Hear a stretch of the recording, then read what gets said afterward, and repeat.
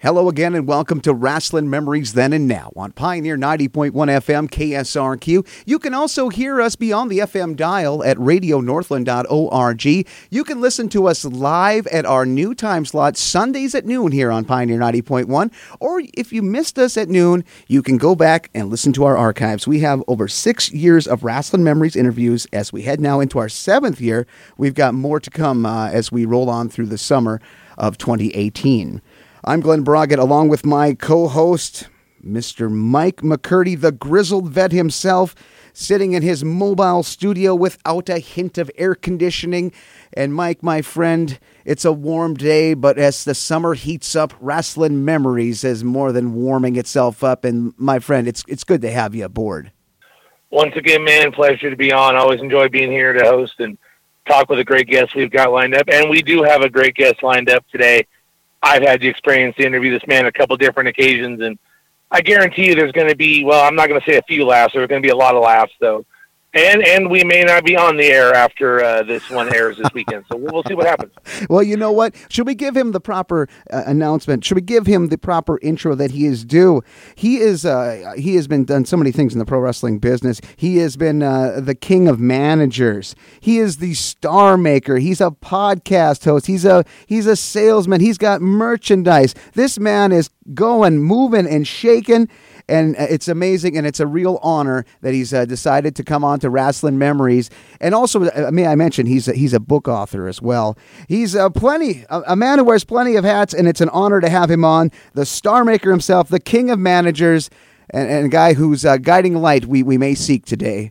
We're talking Kenny Bolin. Kenny, good afternoon, and welcome to Rasslin Memories. Actually, the truth of the matter is I don't wear hats, but I sell them. When you got hair like I got at age 58, you show this stuff, because I don't know what the language is like on this show. I just heard you say you're on 90.1, the FM dial. Yes. I'd say the language is not what I'm accustomed to when I do my podcast. Is that true? Well, it would be true in most cases here, but you know what, Kenny? That's what we can do, a little edit here and there if you happen to kind of slip a curse word in. I'm going to try and be on my semi-best behavior today. I even heard you all say that these shows air Sundays at noon. Is that true? Yes, Sundays at noon on KSRQ 90.1 and at radionorthland.org. And where is this fine station based out of? What city are you all in? Well, you know what? We are up here in Thief River Falls, Minnesota, and this is a place that's about a little under 2 hours away from the Canadian border. We're about 3 hours from Winnipeg. I know about where you're at. On the 4th of July, y'all go out shopping for winter coats up there. I know what the weather is up there. Yeah, that's where we get the best deals, man. And it may not be as warm and sticky where both Mike and you're at. 95 with a heat index of 104. That's the feels like temperature in the shade. Can you imagine that, sitting in the shade and it feels like 104? Can you imagine what it feels like sitting in the sun? Because that's where I was most of the time. I didn't see too much shade today. Of course, if Cornette were doing a show, well, Bolin, you cast shade everywhere you go, so. But he's not doing this show today, so we don't have to worry about that. No, Cornette. It's just the Starmaker, me, and, of course, the Grizzled Vet Mike McCurdy, who was our liaison to get you on the air here. And Mike, yeah. I'm gonna let you get going and fire a few questions towards the Starmaker's way. Bring him aboard. Did I hear you say he's in his mobile studio? Or is he in his mobile home down there in Texas? And you know when those tornadoes come blowing through down there and those dust storms, mobile homes are not a safe place to be. And you said he didn't have air conditioning? What in the hell is he in down there? Well, Mike, I want to let you explain yourself because only you can explain the situation here, man. Do we really want to explain this, Glenn? Is this really what we want to do? For our listeners out there, I will let them know, Kenny, I can let you know as well. I am sitting in my car with the windows down because I have children, and we don't need to hear daddy, daddy, daddy screaming over the microphone for the next hour. So, but we like to call it the mobile studio.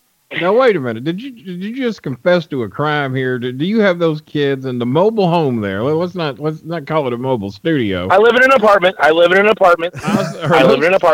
Are those kids in a car with the windows rolled up and about 108 down there in Texas somewhere?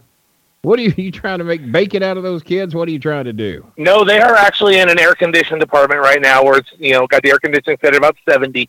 They are comfortable. I am the one sitting outside in the mobile studio. You're not the normal Texas dad that I know. Terry Funk would have, or Stone Cold Steve Austin, those kids would be out in the car with the windows rolled up, and Daddy would be in the apartment doing the podcast and air conditioning. And the dogs, too. You got to get the dogs in the house with Daddy. Well, and the dogs.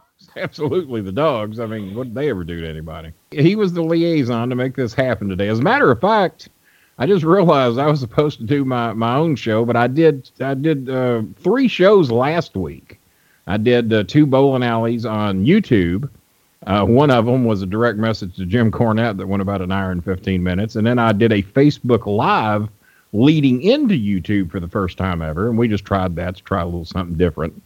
And so I elected not to do any shows on my own network this week. But instead of doing every other week on the bowling alley, we're considering going every week. Everyone else that does these damn podcasts is doing one every week, or hell, Russo does one every day. So I guess I can break down and maybe do a 45-minute show once a week. We're going to look into it. Maybe we'll make a decision on that in the next 30 days. Well, speaking of the bowling alley and all that, Kenny, let's kind of start with that because, like Glenn said, you are also in the podcast world.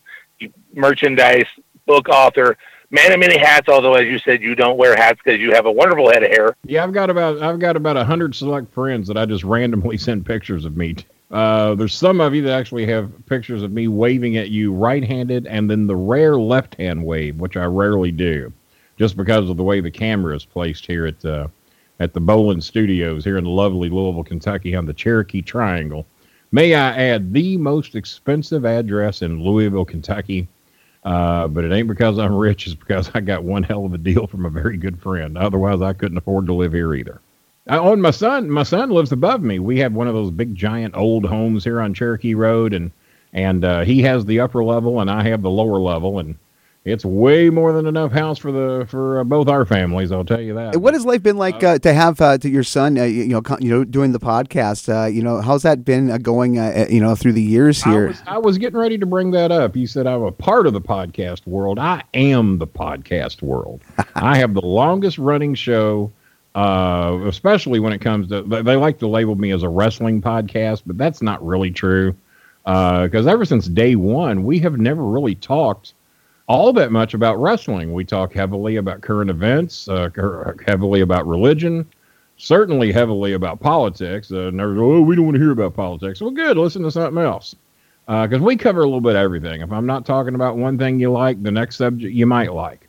And we kind of touch and hit on everything throughout the course. And we'll touch on some wrestling. I mean, hell, that's the business I was in for the better part of 30 years. And I really still consider myself a part of it because people still contact me wanting my opinions, and not only when I do my own shows, but other people's shows as well. So, as far as I'm concerned, I'm still in it. But the great thing is I don't have to travel the roads every week and don't have to do a 8-9 hour round trip to go entertain 100, 200, 300, or maybe if you're lucky, 450 people. And the big shows we did, of course, at the Louisville Gardens were 1.9 miles from my door. So we'd go down there, get 5,000-6,000 people in the Louisville Gardens, and I only had to travel 1.9 miles to get there. So those were a lot of fun. But, well, speaking of Louisville, Kenny, I have to mention a gentleman said to tell you hello, a guy that you had worked with, John. What was his name? And I'll tell you if he was a gentleman or not. Okay, we're gonna go with it. John Cosper. A man you've worked with in the publishing world as well as the pro wrestling world. Absolutely. He was the ghostwriter on, well, not so much the ghostwriter because everyone knows who he is, but I told the stories and he wrote the book of Probably Screwed You Too, the mostly true stories of Kenny Starmaker Bolin. And Cosper also just wrote David Schultz's book as well. Yeah, we actually had David on through John. I've had John on the program a couple of times when he put out the book Bluegrass Brawlers, and then last Christmas when he put out that. As a matter of fact, Jim Cornette, Chris Bolin, my son, and myself provided probably 1/3 of that book. We told the stories and the histories that we knew. A lot of it was about us from my 17-year run at OVW.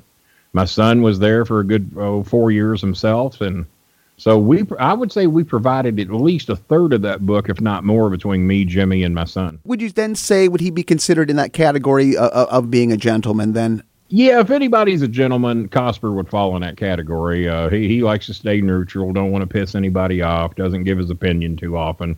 And I guess the only thing you can call those is a gentleman.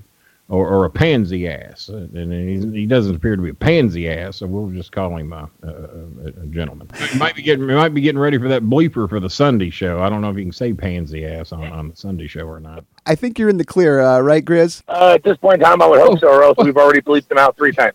Gary, say what the heck does Griz know? He's about to die of heart failure in his car down there, about 131 in his car. Well, that's why I got to check in and let him hit the punching bag a little bit, man. He's Honda Civic parked on I-40 out there. So I don't know what interstate runs through Texas where you're at. I don't. I've only been out in Texas for a couple of years, so I don't know the landscape too well.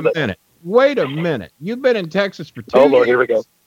You've been there in Texas for 2 years, and you don't know what interstates are there. You don't remember how you got there. You don't remember the moving truck you followed to get there. What interstate you took? There was no moving truck that followed us out here. We drove out in a Ford Explorer.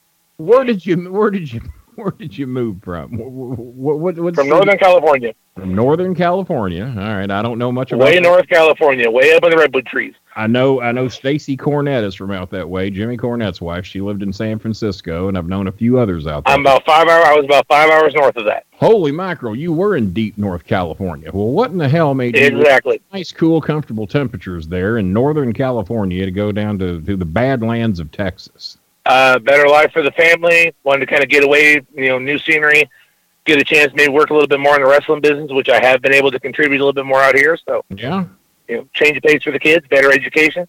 I feel like I'm the one being interviewed today. Now, someone once told me that if you were ever going to make the wrestling business better, you'd quit. Now, is that true or not? No, not true at all. I make the wrestling business very, very good, I hope. I'm going to throw in a question, though, just real quick. It's not wrestling related. Don't let me run the whole thing. Y'all go ahead and interview me. I want to get Mr. Bolin's impression of Donald Trump's new announcement of he's establishing a space force. Well, we've also found out that he's gonna introduce deep sea force. He's gonna do that too, and he's gonna who's gonna lead it for him? Aquaman. He's gonna get Aquaman to lead deep sea force. Wait, because Lloyd Bridges died years ago, right? Lloyd Bridges was his lead guy, and he just found out recently that Lloyd Bridges died. He didn't know Lloyd was dead. Well, yeah, I heard about for the Supreme Court though, Kenny. I just heard that he found out that Wapner died. Judge Wapner passed away. So now who is he going to pick? I think he's going to pick. Matter of fact, I wrote her today, Judge Janine on Fox News. I said, "Hey, you're in line to get that Supreme Court bid." Matter of fact, I came to your lovely town back in 1987. I'm sorry, late '86 to Best Man Jimmy Cornette's wedding, and when I drove back, when I left Texas, it was 72 degrees. And when I hit the Texarkana line, it was starting to spit snow. By the time I got to Memphis, I was in 6 inches of snow. And by the time I got back home in Nashville, where I was living at the time, there was 22 inches of snow on the ground traveling back from Dallas, Texas, Dallas-Fort Worth. I even toured the Ewing Ranch while I was out there where Dallas was filmed. Oh, or it's South Fork there. What? South Fork, exactly. There you go. The Ewing Ranch, I guess, technically. So can you talk about the scene that was that one of Jim's marriages out there? Could you tell us about getting to Texas? One of his 5. I was out there for that. He married Kelly. I think her name was Kelly. She hated me, by the way. Hell, she left. She cheated on Jimmy with another man. Left him for a dishwasher up in Chicago. We're talking with the Starmaker Kenny Bolin, and I don't know, Matt. Mike, are you okay out there, man? Here on this edition of Rasslin Memories Then and Now. Glenn, I am doing wonderful. As I said, I have had the experience of interviewing Kenny in the past, so I knew what to expect. So therefore, I have let you be the sacrificial lamb. Oh, thank you. At least have the blowers on there, McCurdy. If you got the blowers on, so at least we got a nice breeze going through here. I'm doing okay. I'm comfortable. Maybe the passing cars that go by will give you a little bit of a breeze. Might want to look at getting some of that Freon put in here after the show. Fixed my car. I had to put Freon in my Cadillac the other day. It was blowing cold air out of the right side and warm air out of the left, and that sucked. So we went down. So I think it was $179.95 for a Freon charge for a Cadillac, and the guy recognized me from doing shows at Six Flags. He used to be one of the workers out there. And he remembered me and John Cena and a few others. And he said, my boss would just die if he knew you was in here today. I said, well, surely your boss would want me to have a discount. So when he brought me the bill, he marked it down to $99. He says, when I give a person a discount, I have to put on the ticket why I gave it. I said, what reason did you give? He said that John Cena's manager was in here. He said he's going to be so mad he missed you. I said, well, why don't we call him? I said, he might wipe away the other $99. But it was so damn hot that day. I'd have paid $250 to get that air done, and I didn't want to tell him that, though. So we took the $99 deal and got the hell out of there while we could, before they changed their mind. I feel terrible even talking about air conditioning with McCurdy sitting out there about 144 degrees in his car. We may have to have him ask a question to kind of loosen him up to get him to not think about the heat. If it gets to 212 in there, that's boiling, and you have to bail. You cannot stay in there if that temperature gauge gets over 212. If I leave the show suddenly, you'll know what happened. Yeah, he's either dead or he left. One of the two. Let me call you. Give me an address. Give me a mile marker so I can get a meat wagon on standby out there just in case you need them. And if I'm not back in the house here pretty soon, my wife will come looking for me, so I'll be okay. Anybody that loves their kids that much needs to be questioned. Let's talk a little bit of wrestling. Let's talk about your time and all. My recent memory sucks, but I can remember anything from the 70s and 80s. So what do you got? Why don't you kind of go back a little bit? Let's tell our listeners just kind of how you got involved in the wrestling business, because you kind of came at the same time as, I believe, Jim Cornette. You guys have been pretty much buddies since day one. Actually, that's wrong. Oh, that's wrong. I apologize. I have my facts wrong. I didn't come into the business the same time Jimmy did. We both were aspiring to get into the business at the same time. But Jimmy Cornette orchestrated a secret meeting with Jerry Jarrett that I didn't know about. Didn't even mention my name to Jerry Jarrett. And all of a sudden I get a call, and he tells me that he's in the wrestling business, that he's going to be a manager. Well, the original deal was that me and Jimmy were going to pitch ourselves, our talents, to Jerry Jarrett in person together. And the deal was I was going to be the wrestler. Cornette was going to be my manager. That's kind of how we did it in our little backyard federations, if that's what you want to call it, when we had the KWA and the Kentucky Wrestling Alliance, which I was the world champion, by the way. And now Jimmy was a champion of, he had some subsidiary titles, but I beat him for all of them. And see, those were shoot fights. And they were shoot wrestling matches. We weren't trying to kill each other, but we were trying to win. So Jimmy decided, because I won every title in the KWA, that I'd never put anybody over. And so he didn't think it was wise that I get into wrestling business, because he didn't think that I would play fair with others and that I would try to win every match. I said, well, Jimmy, I don't get paid any money to speak of to be in the KWA. If they're paying me a large amount of money, I'll do whatever the hell they want to do. But he didn't drop this on me till after he'd already been in the business for about 4 or 5 years and told me that he was going to pave the way and pave the groundwork to get me in. So what I ended up having to do was roughly close to 7 years after Jimmy had been in the business, I was shopping, as some may call it, at a service merchandise. Actually, I was returning a piece of merchandise. We'll get into more on that another time. I profited about $400 on this return. We'll just leave it at that. So I'm returning this piece of merchandise, and standing behind me, are you guys familiar with who Nick Goulas is? Oh, yeah. Nick Goulas, the godfather of NWA Pro Wrestling. He's the man that put wrestling on the map in Memphis, Louisville, Tupelo, Mississippi, Lexington, Evansville, Blytheville, Arkansas, all through the Mid-South. Nick Goulas was the man. And then eventually, there was a bit of a hostile takeover that Jarrett Welch formed, where Jarrett and Welch took over wrestling, and the company split. And Jackie Fargo and a few of others stayed with Nick Goulas. They stayed with the evil they knew. And then many of the others that were fed up with not getting big paydays aligned themselves with Nick Goulas. Well, Nick faded out of the business after the Jarrett Welch hostile takeover. And then I just run into him out of the blue. I'm in a mall in Nashville, Tennessee, a service merchandise. I don't think they have those anymore. And I look about 4 or 5 customers behind me. Me and my wife, Gabrielle, are in line. And I look back and I said, Gab, I think that's damn legendary wrestling promoter, Nick Goulas. I said, hold our spot in line. Let me go back and say hi to him. So I go back and say, hey, Mr. Goulas, how you doing? He looks at me, hello there, young man. And I said, well, my name's Kenny Bolin. I said, I just wanted to say hi to you. I said, I'm dear friends with Jimmy Cornette and Jerry the King Lawler.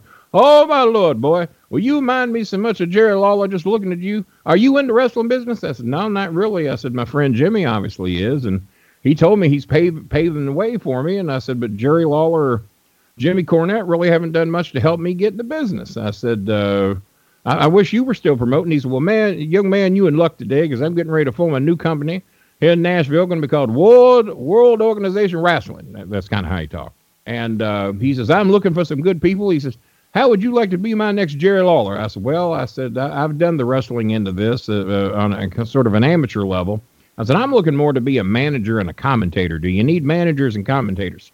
He said, I need both. He said, would you be interested in doing that? He said, you sure you want to be a wrestler? I said, no, maybe from a managerial standpoint, if I got in the ring every now and then. I said, I'm more interested in doing the talking part of the shows. He says, show up at my office. Here's my office. And his office was his house. Show up at my office and we'll talk over the details and I'll have you a part of my company here, Mr. Bolin, if you're interested.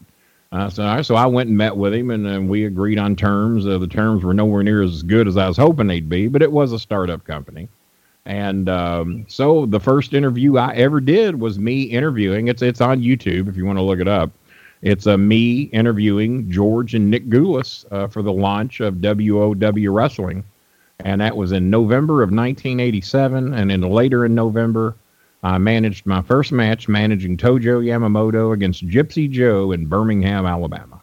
And that was how I got into the wrestling business with no help from Jerry the King Lawler or Jimmy Cornette, two of my best friends.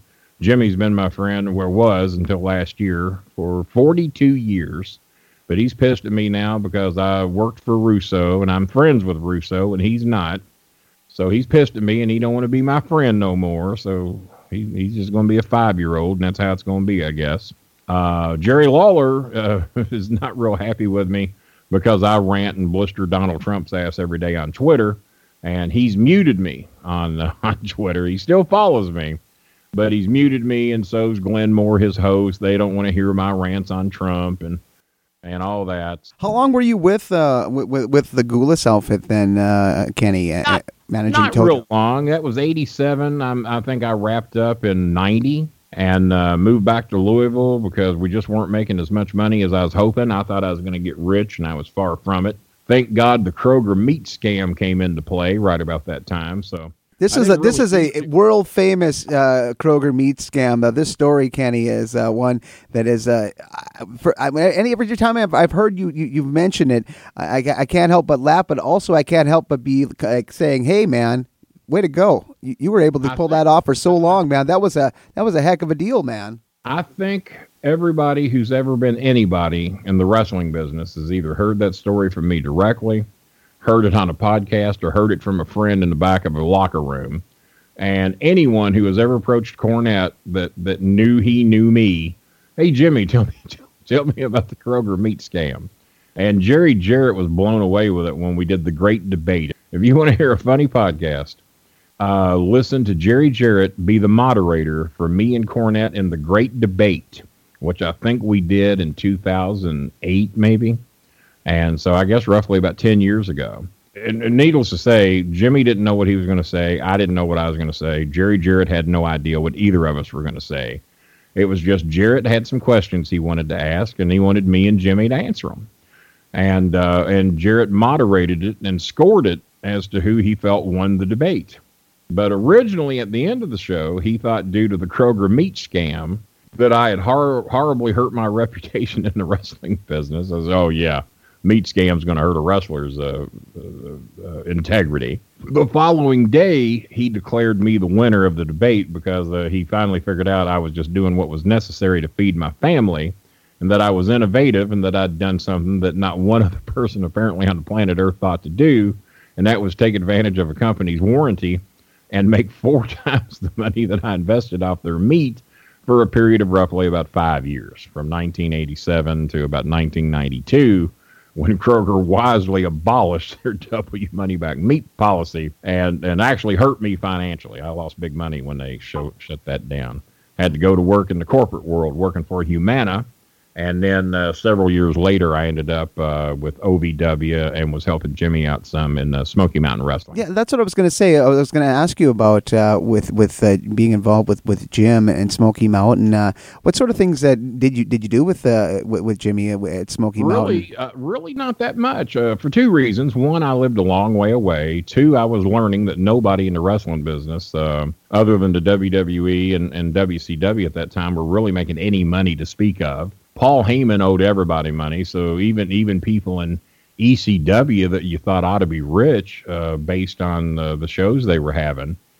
Sabu told me that Heyman owed him thousands and thousands of dollars when he left. Rob Van Dam was owed tons of money. Jericho was owed money. About anybody that worked for Heyman left with him. I want them. That's why they hung around. He owed them so much money that he had them where he wanted them. Because if they left, they knew they'd never get it. But Heyman would always promise you, hey, well, it's coming. We're going to be big. We're going to be on TNN. We're going to do this. We're going to do that. And they always thought the big money was coming, but it never did. Well, all the while, Heyman had the backdoor deal with the WWF as far as with talent exchange and maybe some money under the table, too. So, he kind of had his end covered. WWE, it wasn't coming from Heyman. WWE was the ones paying that money. It wasn't coming out of Heyman's pocket. And that was the way he kind of kept these guys for so long. Yeah, Sandman and Rob Van Dam and Sabu and various others. Oh yeah, and then when you think about guys like Balls Mahoney and Axel Rotten, who were there till the end as well, and now they're not with us. 10, 12 years. Mahoney worked with me down in Smoky Mountain. I was mainly a ring announcer for Jimmy. I did a lot of the big Knoxville shows. I was Jerry Lawler's personal ring announcer the night that he was there, and a couple of nights he was there. And I always ring announced the Barberville shows, the Somerset shows, and occasionally the Pikeville shows. But it was such a long-ass drive for me to go to Louisville down there. I mean, he could really only pay me about $100, put me up in a hotel, and, it just wasn't worth it. I'd lose money on that trip. Well, he'd cover my gas. But when I say lose money, I could stay home and work an extra shift at Humana and make twice as much as I was going to make working for Jimmy. But just to keep my foot in the door, I went ahead and did the shows occasionally. Now, did you at all see like the guys, the big money guys like the Rick Rubins? Did you ever hear about them being ever in near a Smoky Mountain show, or were they just pretty much working out in L.A.? I didn't know much about it. I don't even know the name Rick Rubin, to be honest with you. Yeah, the record producer, of course, but Jimmy's financial backer. Yeah, exactly. Yeah. Now that you say that, I know who you're talking about. I just thought he was an idiot for putting that much money into it. I want to talk about your involvement with OVW. Of course, with Jim Cornette was also involved with that. But I also want to talk about how you became involved with it, and also another guy that is always connected with OVW, Dan Davis, the Nightmare. Let's talk about your story with OVW. I'd been working some shows for a group that did hardcore wrestling here as a favor to Dennis Corluzza, who was a big deal in NWA wrestling in the Philadelphia market. And he and I were dear friends. As a matter of fact, he came to Nashville, picked me up to take me to a wrestling convention in Memphis because he knew I was tight with Lawler. So he picks me up in Nashville. We go down there and hang out for the weekend. That's where the Piss Boys come into play, and Tom Robinson, who grew from this little tiny skinny little punk into a great big bouncer guy, and a stand-up comedian in the Philadelphia market. So that's how we all became friends. And then Corluzza took me down there knowing that I could kind of open the door for some interaction with him and Lawler. And I think Lawler had heard of him, but didn't really know him. He didn't know Lawler to the level that I did. So Jerry was shocked big time to even see me there because I'd never really gone to any of those things in years and years. Me and Jimmy used to go down to Memphis and see his big matches against Terry Funk and Nick Bockwinkel and stuff like that, Briscoe, Jack Briscoe. But for as far as wrestling conventions, I never ever went to any of those. So when Jerry looks up and sees me and Dennis Corluzza standing there, he about died. He's, what in the hell are you doing down here? I said, hanging out with my buddy Dennis Corluzza. So I introduced him, and like I said, they knew each other a little bit, but not real well. And then next thing I know, Corluzza is showing up as an attorney on Memphis television. So it worked out that he actually got some bit part jobs out of the deal, but it was such a haul from Memphis to Philadelphia. He didn't do a lot of them, but from time to time, you'd see Dennis Corluzza playing the role of a shyster attorney on the show and somewhat of a manager as well. What he was doing on these Ian Rotten shows, whose name I even hate to damn mention, but that was he ended up getting banned from Kentucky. And then Danny Davis showed up over there for a Night of Legends shows where we had Terry Gordy there. That was the first time I ever got to work with Terry Gordy. I was managing Salvatore Sincere from the WWE. I was feuding with Timothy Wells and Stephen Dunn, and was managing a few of the OVW boys over there. that were working both companies. So when Danny come over and saw my work, he starts talking to me in the back, and he says, "You and Cornette are best friends, right?" I said, "Yeah." I said, "Me and Jimmy are in talks right now." I said, "We're thinking about making this over here a developmental group for the WWE." I said, "Jimmy wants to get out of the WWE, and we got a nice facility here, but," I said, "this damn Ian won't quit doing his hardcore crap." And I said, "I don't think WWE is going to go for it." I said, "I think he's killing the deal." He says, "Well, me and Jimmy are good friends." He says, "Why don't you and Jimmy pitch me for doing it?" He says, "How would you like to come over and start working for me?" And I said, "I'll do anything to get out of here, Danny." I said, "Why don't you pitch some ideas? Let me know what money you can pay me." And I said, "Hell, I'll be at your place for your next show." And he didn't have TV yet. He was just getting ready to start doing TV. So we were on at like 1:30 in the morning on Fox 41. And I showed up over there. And the first few episodes, I was sitting out in the crowd taking notes. Dean Hill's doing the announcing. So Dean's, "Oh my God, do you see who's down there in the seats? That's Kenny Bolin. You guys know who that is? That's Jimmy Cornette's best friend. Why is he here? Why is he taking notes? What's going on? Oh my God, there's something up, folks." And Dean, just the worst actor in the world. But so they put me over for 3 or 4 weeks sitting out in the crowd. And then on about week 4 or 5, when their 5th television show hit, I joined Dean at the broadcast booth. And I was in competition with Les Thatcher, Bill Dundee, Dutch Mantell, and maybe 1 or 2 other guys to see who was going to be the color commentator for OVW TV. And I'm thinking, well, I ain't got a chance in hell. Dundee, Thatcher, Dutch Mantell, legends in the damn business. What chance have I got? I said, hopefully I can hook up over here as a manager, and I'll just have to be happy with that. But I wanted the commentator's job. So I'm doing the shows, and the fans are eating it up. The fans really like my stuff. And they're writing the OVW website, and they're telling Danny, "Hey, we really like this Bolin guy," or "We hate this Bolin guy," which is what you want. And then Dundee does his, Dutch does a couple, Thatcher does a couple. Danny calls me back to the office. He says, "Well, the competition went down." He says, "Thatcher ain't cutting it." I said, "Really?" I said, "So it's between me, Dundee, and Dutch?" He said, "Well, that's what I wanted to talk to you about." And I said, "What's that?" He says, "Believe it or not," and he says, "I know you may not want to believe this." He says, "But Kenny, you're smoking it out there." He says, "God dang, you're good at this." He said, "You ever done this before?" I said, "No, only in my bedroom," or I was driving in the car. I said, "Not in an actual broadcast booth." No, I said, "I've never got to do it."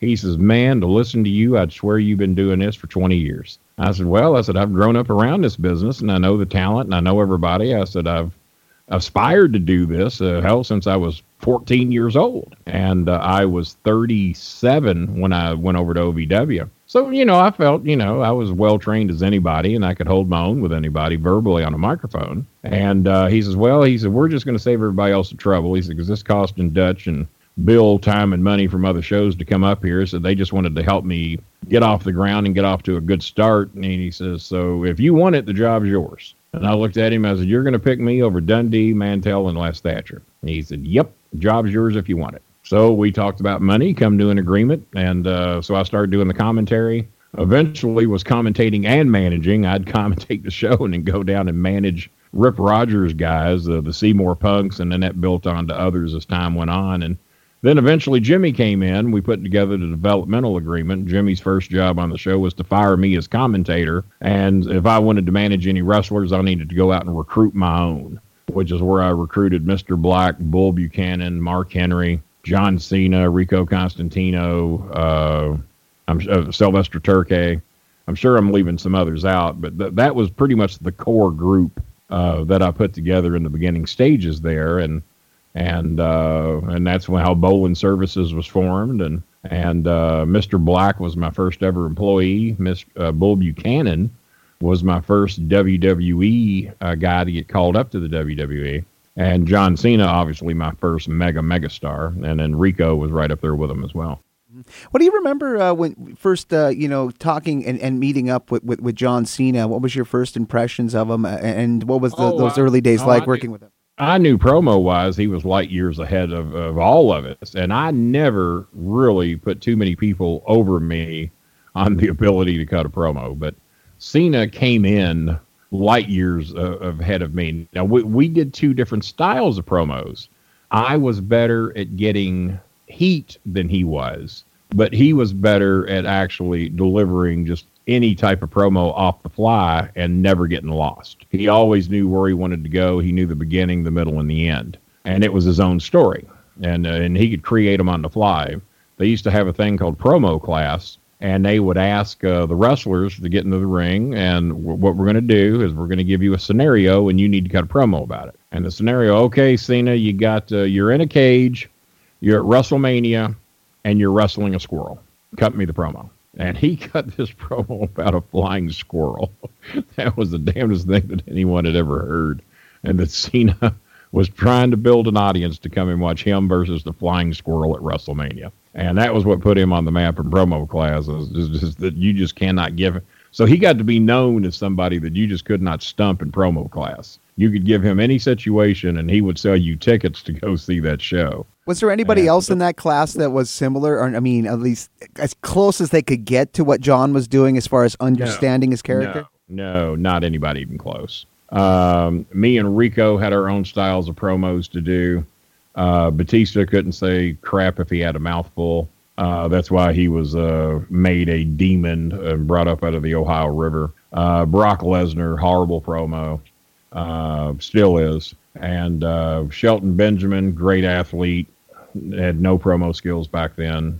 But I tell you who has come a long way in promo ability is Bobby Lashley, who I had towards the end of my career at OVW. Him and Ken Doane and The Miz were amongst the last three or four. Mike Mondo, Gene Snitsky. That was kind of the last of my core group. Shad Gaspard managed him for quite a while. Carlito Colon. I don't mention them a whole lot because they just weren't part of the original Bolin services. So you don't hear me plug those guys a lot. Dolph Ziggler, he was another one of my guys. And I don't plug them as much because Cena, Rico, Bull Buchanan, Henry, and Turkey were kind of the groundbreakers of the men that I was sending to the WWE. And I sent a total of 54 that at least got an opportunity in the WWE, at least got a dark match, was contracted for a period of time. I had 54 men at least get a shot. And hell, at least probably 30 of them signed a damn contract. But that's why I always feature on my beginning guys. The other guys, I'm proud of them, but they weren't the original core group. We were the third level of training for the WWE. It was Memphis was 1, Cincinnati 2, we were 3, and hell, even figure in Puerto Rico and Shawn Michaels School. Hell, we might have been 5th. There was like 5 developmental schools then, and eventually they all went away except for us, and then they reformed one in Atlanta. So they were around for a while. I forgot what Atlanta was called, but and they produced a couple, 3 people. But basically, every star that was made came out of OVW. The only one that we couldn't take full credit for was Kurt Angle. He came out of Memphis, but Memphis would be ashamed to take credit for Kurt Angle because Kurt Angle was kind of like Cena. Kurt had all the wrestling skills, decent interview skills, and they got better as time went on, especially by the time he got up there. Cena had all the interview skills in the world, but lacked the wrestling skills. And Vince McMahon wanted to cut him and Rico Constantino at the same time. Now, we never told Cena that he was about to be cut, but Vince admitted it on the DVD that I'm on, My Life, that features John Cena, and then me and Danny Davis are interviewed on there, and you'll also see Vince McMahon on there being interviewed saying he didn't think Cena had what it took. So that was really when Cena found out that Vince wanted to let him go and didn't believe in him. And me and Danny and Jimmy had to talk him into keeping Cena, so we verbally handled that one. We had to actually meet with Stephanie McMahon, and at the help of Stone Cold Steve Austin, where he set up a meeting with, I think, Cornette, Austin, and Rico to meet with Stephanie to save Rico's job. And then Rico, he'd already been let go. And we said, well, he's on a 90-day no-compete anyway. Why don't you let him tour with the guys for 90 days? You're paying him anyway. Let him tour for 90 days, show you what he's got. Let him show you what he's shown us. And at the end of 90 days, if you still want to let him go, let him go. But if not, hire the damn man and give him a contract. But you're idiots if you don't give him a shot. You're paying him anyway. Why would you pay him 90 days to go home? Let him prove himself. And they did. And he got 5 years out of his contract out of the deal. Mm-hmm. In a world now, in pro wrestling, it seems like there's somebody somewhere who is saying, well, they're a real good wrestling teacher, a wrestling coach, or whatever. They're charging people to train under them. Who this guy hasn't probably worked 3 or 4 matches consecutively ever. But right. the case of the OVW, you talk about Rip Rogers as a trainer, and just how important was that to have a guy like Rip, kind of overlooking and training some of these guys and kind of giving them some seasoning with just talk about what about Rip Rogers. Rip was really great for the old schoolers, the old school way, to let them know the old school mentality. Rip was really set in his ways, and there was kind of his way or the highway when it come to bumping and all that. I was whatever help I could be in promos, but it's like I told somebody, you got to be yourself. You can't be me. Jimmy writes these promos and wants you all to be Jimmy Cornette. None of you can be Cornette. Not even I can be Jimmy Cornette, and I know Jimmy better than anybody. I can't get up and do a Cornette-style promo. I have to do a Kenny Bolin. Sorry, my headphones hit the mic. I have to do a Kenny Bolin promo. I have to make people believe what I'm saying. And here's how I know when I'm doing real good. If I believe what I'm saying, then I know you're going to. And that's how, when you cut a promo, you have to convince yourself it's the God's honest truth. If I tell you that I'm going to come down to were you at Fort Worth? If I'm going to tell you I'm going to come down to Fort Worth and I'm going to grab you and I'm going to pry that daggum Opel Cadet you're driving out there on I-40, which you don't even know where you don't even know how you got there. I need to convince the fans that I'm really going to come down there and yank you out of that car. Now, I'm not doing it now because I'm not in promo mode. But when you're going to cut that promo, I have to make the fans get in their cars and go to mile marker 26 on I-40 where you're parked and wait for me to show up and do the things to you that I said I was going to do. And trust me, if I was in promo mode and I'm being paid to do so, I will convince people that I'm coming to Fort Worth at high noon on Friday afternoon and your ass is grass. And that was a skill that I had. Jimmy was very good at that. When Jimmy cut a promo, and we learned that from Jerry Lawler. When Jerry Lawler cut a promo, we knew better. We knew it was a work, but he was so good at it. He hates Mantell. He can't stand him. And it turned out that him and Mantell really did not like each other too well. Dundee and Lawler did not like each other too well, but it translated in the ring and it was big money.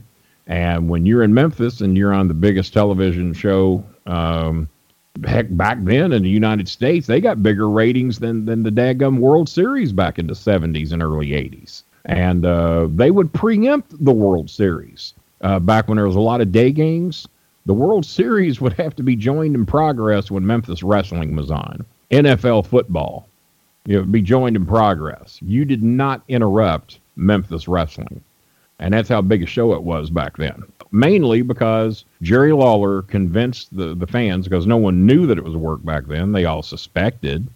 Many fans suspected, but for every 5 fans in the building that thought it was a work, there were 25 fans that thought it was real. That's about what the ratio was back then. For the guys that thought they were smart, it was rare, and if they did think so, they didn't say it out loud. Because you didn't want the boys in the back getting word that you were out there bad-mouthing their product. Because they didn't take too kindly to it. I mean, it's a whole different world right now. And Jimmy got into that world 7 years before I did. And it was already toning down a little bit by the time I got in. Vince had already told everybody it was fake. So, but as you see, people still go. People still, not as many. As it was in the era that I was there, through the, the Attitude Era. I mean, hell, they were getting 9.5 ratings back then on some shows. Now, that's in the neighborhood of 10, 11, 12 million viewers. And now they're lucky to scrape up 2 million viewers on any given night. So we've lost a lot of viewers, and partially maybe because Vince admitted it's fake, but I'm not going to lay it all to that, because even after he admitted that, the Attitude Era still did well.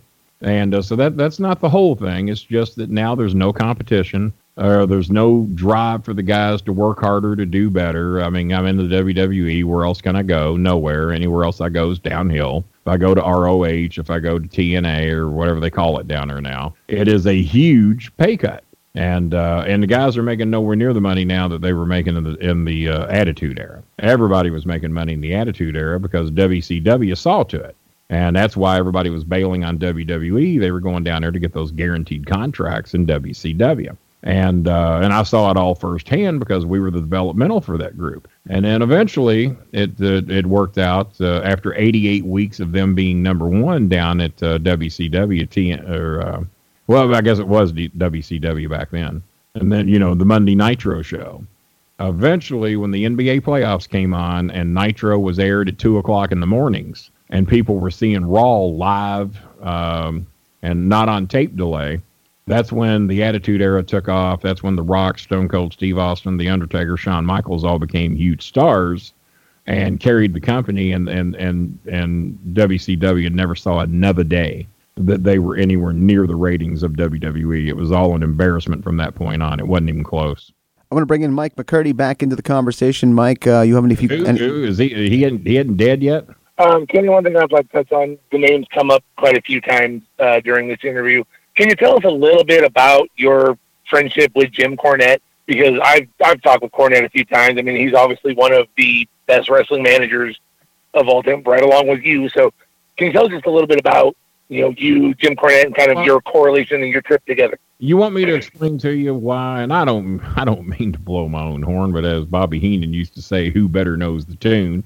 You want me to explain to you why I am 10 times a better manager, not 10 times more famous, but why I'm 10 times a better manager than Jimmy Cornette? And let me see if I explain this to you. And then if y'all disagree with me, say so. I got no problems with people disagreeing with me. And here's the reason that I say I'm 10 times the manager he was. And there's also been others, but also better than Jimmy Hart. I won't say I'm better than Heenan. I was better in Heenan in a category, but the best entertaining, best overall manager of all time was no doubt was Bobby Heenan. But here's why I'm better than Jimmy Cornette. Jimmy Cornette, name me who he's most famous for managing. The Midnight Express. Midnight Express. Now, who else did he manage? Big Bubba Rogers? And Big Bubba Rogers, yes. Big Bubba Rogers. Who else? We could go with, well, we're not going to talk about the new Midnight Express. We won't mention Bodacious Bob and Bombastic Bart. That proves right there he couldn't manage anybody. That put that away. Well, he did the Yoko stuff, but that was kind of just in cooperation with Fuji. Yeah, it was. It really was. It was kind of hard to almost even give him credit for managing him.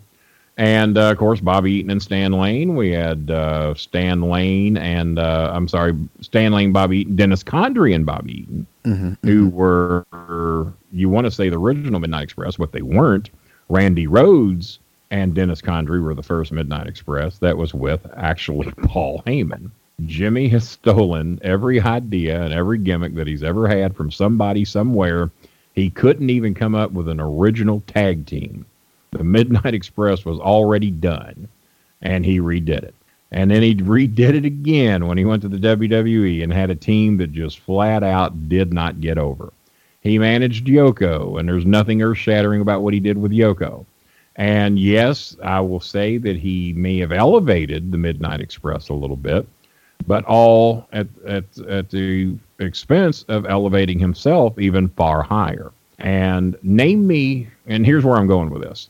Name me the one wrestler that Jimmy took from dirt that no one had ever heard of. He never had any TV experience, very few of any professional matches, and turned them into worldwide wrestling stars. So we're not going to give Ray Traylor and Bubba Rogers that is as close as we can give him. But unfortunately, Ray Traylor was already on worldwide television and was doing well under the tutelage of Dusty Rhodes and Baby Doll and all those guys before Jimmy ever got his hands on him. Well, yeah, and it was that match with Tully Blanchard on Georgia TV or on World Championship Wrestling in the TV studio where Tully was able to get him up for the slingshot that really got us a lot of got a lot of eyes towards Ray Traylor back then. The next couple weeks later, he's Bubba. When Dusty hit him with that chair and his hat stayed on. You remember that? Yes. Me and Dusty talked about that at OVW when he come down. He could not believe that I saw that and remembered it. He said, not one of these kids in here really even knows who I am or what I've done. They just know my name. I'm Dusty Rhodes. They have no idea about my history, what I've done. He says, I'm here to give advice. He says, Kenny, you know how many people come up and talk to me today? You. And he says, no one in here has asked me for any advice.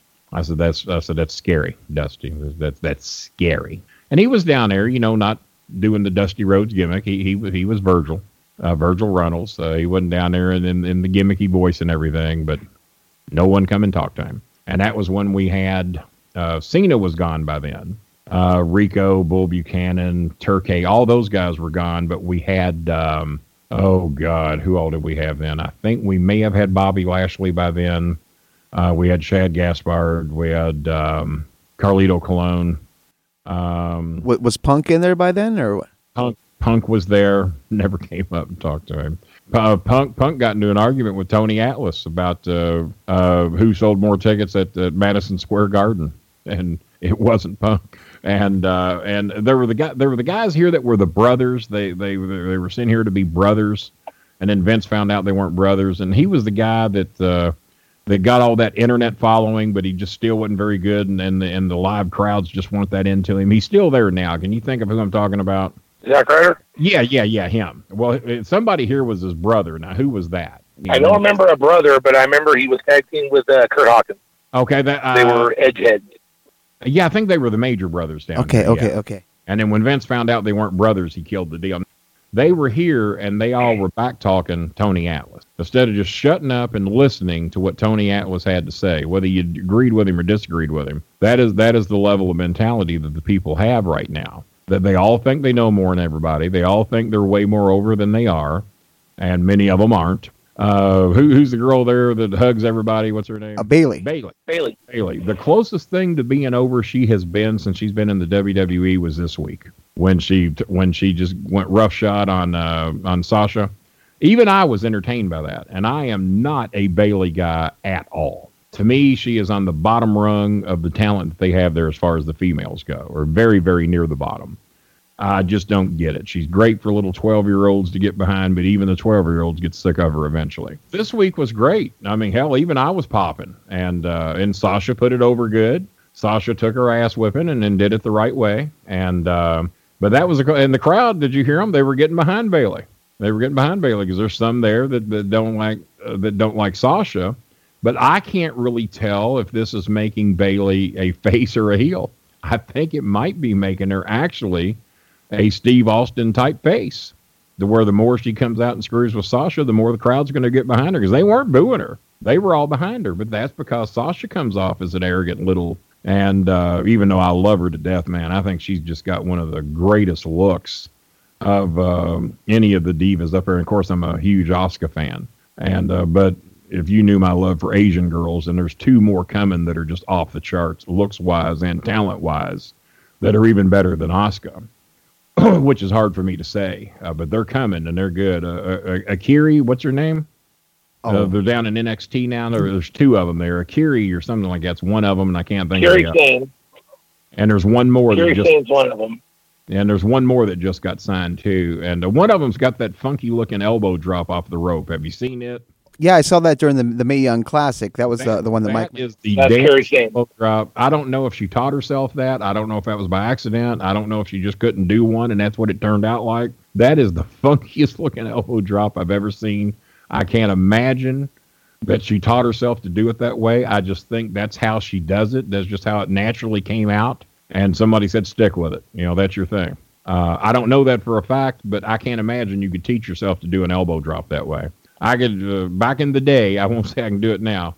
Back in the day, I could go up and drop 100 elbows, and there ain't a damn one of them that would ever look like that. That is one, and I love seeing it. I think but I like different. I liked Enzo. I couldn't imagine Enzo could ever whip anybody. I thought Enzo would be more of a manager, or these little cruiserweight guys. I mean, I cannot buy Enzo being in there actually whipping any of the so-called real wrestlers. But God, he was entertaining.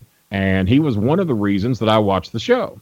And on Twitter here several weeks ago, when Big Cass showed up, it was hard to get him to show up because it's hard to find him when he ain't hurt. When Big Cass showed up in a suit with that tiny little head and that stringy-ass hair, and he can't do a promo to save his life, and they're giving him all that ring time to go in there and try and get some heat, and all he's doing is saying words. He's not cutting a promo. He's back there saying the words that he was told to say. You can tell when somebody believes their promo, and he don't a bit more believe his than a man in the moon. He is saying what he was told to say. I looked at my son. I said, well, there's time of death on Big Cass. He said, what do you mean? I said, he's done. He said, why do you say? I said, well, number one, look at him. He's not a suit guy. Number two, listen to him. He ain't a promo guy. I said, number three, how many long-haired, stringy-haired guys are we going to have in the WWE? Apparently word got out about that because I used to give Corbin hell about his hair. He looks much better now that he's cut the hair. And he just was not getting over as one of the main talents. I don't care what anybody says. They can give you all the false hype they want. You could put him in the main event and people would turn their tickets back in. Kenny. There are some people that are, yes. So what do you think about Ronda Rousey then with the WWE? What are your thoughts on her and how they've been using her so far? Ronda Rousey, who doesn't have an ounce of timing in her entire body. Her all she's got is that bird face she gives everybody on the way to the ring, and she's trying to learn when to smile and when not to smile and when to give the angry face and her timing is crap. And I'm going to clean it up as much as I can. She should be way better than where she's at to have been in this profession for several years. I don't care if it is MMA or whatever the hell they want to call it. It's still entertainment. You got to know how to work. And I will give you this, that little armbar thing she does and how she gets into it, most impressive. I sure as hell couldn't do it. Even in my heyday, I can't imagine that I could apply that thing as quickly in the way that she does. You know, one of the more unfortunate things, though, for her is Roddy Piper passing away a couple of years ago, because if Roddy were still alive with the whole endorsement thing that he did, help tutor her a little bit. Yeah, I think that would be a good mouthpiece, a guy, maybe not all the time, but for a couple events.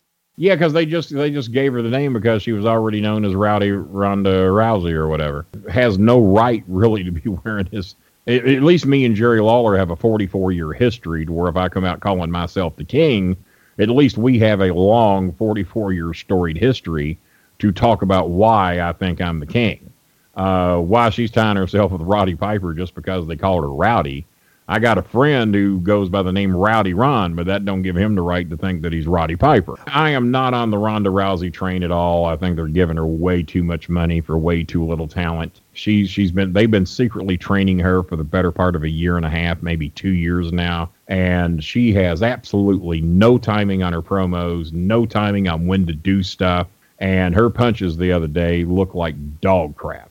And if I was in the locker room and knew the type of money she was getting, as opposed to the people that actually work hard, can do their work, somebody like Nia Jax, somebody like Asuka, and even Little Biscuit Butt there. What's her name? Alexa Bliss. Alexa does a hell of a job. 5 feet tall, cuts promos the way she does, doesn't embarrass herself in matches. I got no problem with Alexa. And she's attempting to find the psychology of it, of what wrestling is too. I mean, working with her character and developing it. I don't know where she learned it at. I did see her on Divas a couple of times, and sometimes you see a little bit more of their true side on Divas. That's why if you know Natalie Neidhart and you watch those shows, Natalie has always wanted to be pretty so bad. And always wanted to be a diva and to be one of the girls, but she also kind of wants to be one of the boys. She likes being known as one of you. But let's face it, Jim Neidhart was not Bret Hart. You know, they were good together, but one of those guys was the master wrestling technician and the other one wasn't. But she comes out to Bret's music, which I don't really quite understand. She's a Neidhart, not a Hart, but they all are kind of married and intertwined together and all that stuff.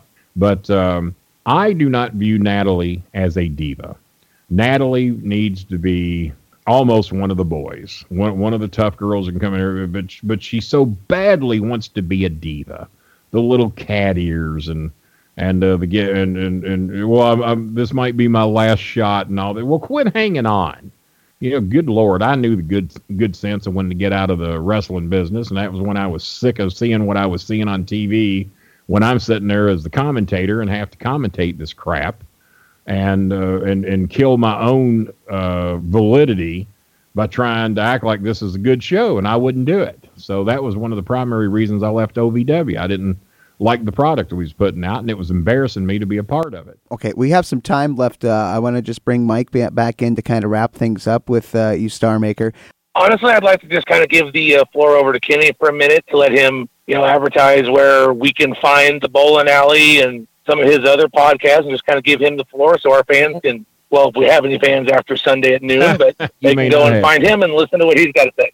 The best way to find me is on Facebook at /Starmaker Bolin. My verified account, which I do check from time to time, is /Starmaker Bolin. To listen to the Bowling Alley, you can either get the links on Twitter or Facebook. Anytime I do those shows, I put links to them up on my... and Twitter is at Starmaker Bolin. Guess I need to make that clear, too. And always new shows going up there. I normally do 2 YouTube shows a month. I do 2 Facebook Lives a month. Those are all documented in videos. If you just go to videos on Facebook, you can pull up every Facebook Live I've done. And YouTube, the same way. You just go to the YouTube channel that's ours, and all of our shows are archived there, and you can see any of them that you want. But I think once a week ain't too bad. Especially the way the country is now, there's always something to talk about. Let me know when you want to do another show one day, and we'll certainly do one in the near future. Thank you so very much, Kenny Starmaker Bolin. Thank you so much, Mike McCurdy, for braving the elements. And for me, Glen Braget, and for Kenny, and for Mike, this has been Rasslin Memories Then and Now. So long. I did say good day.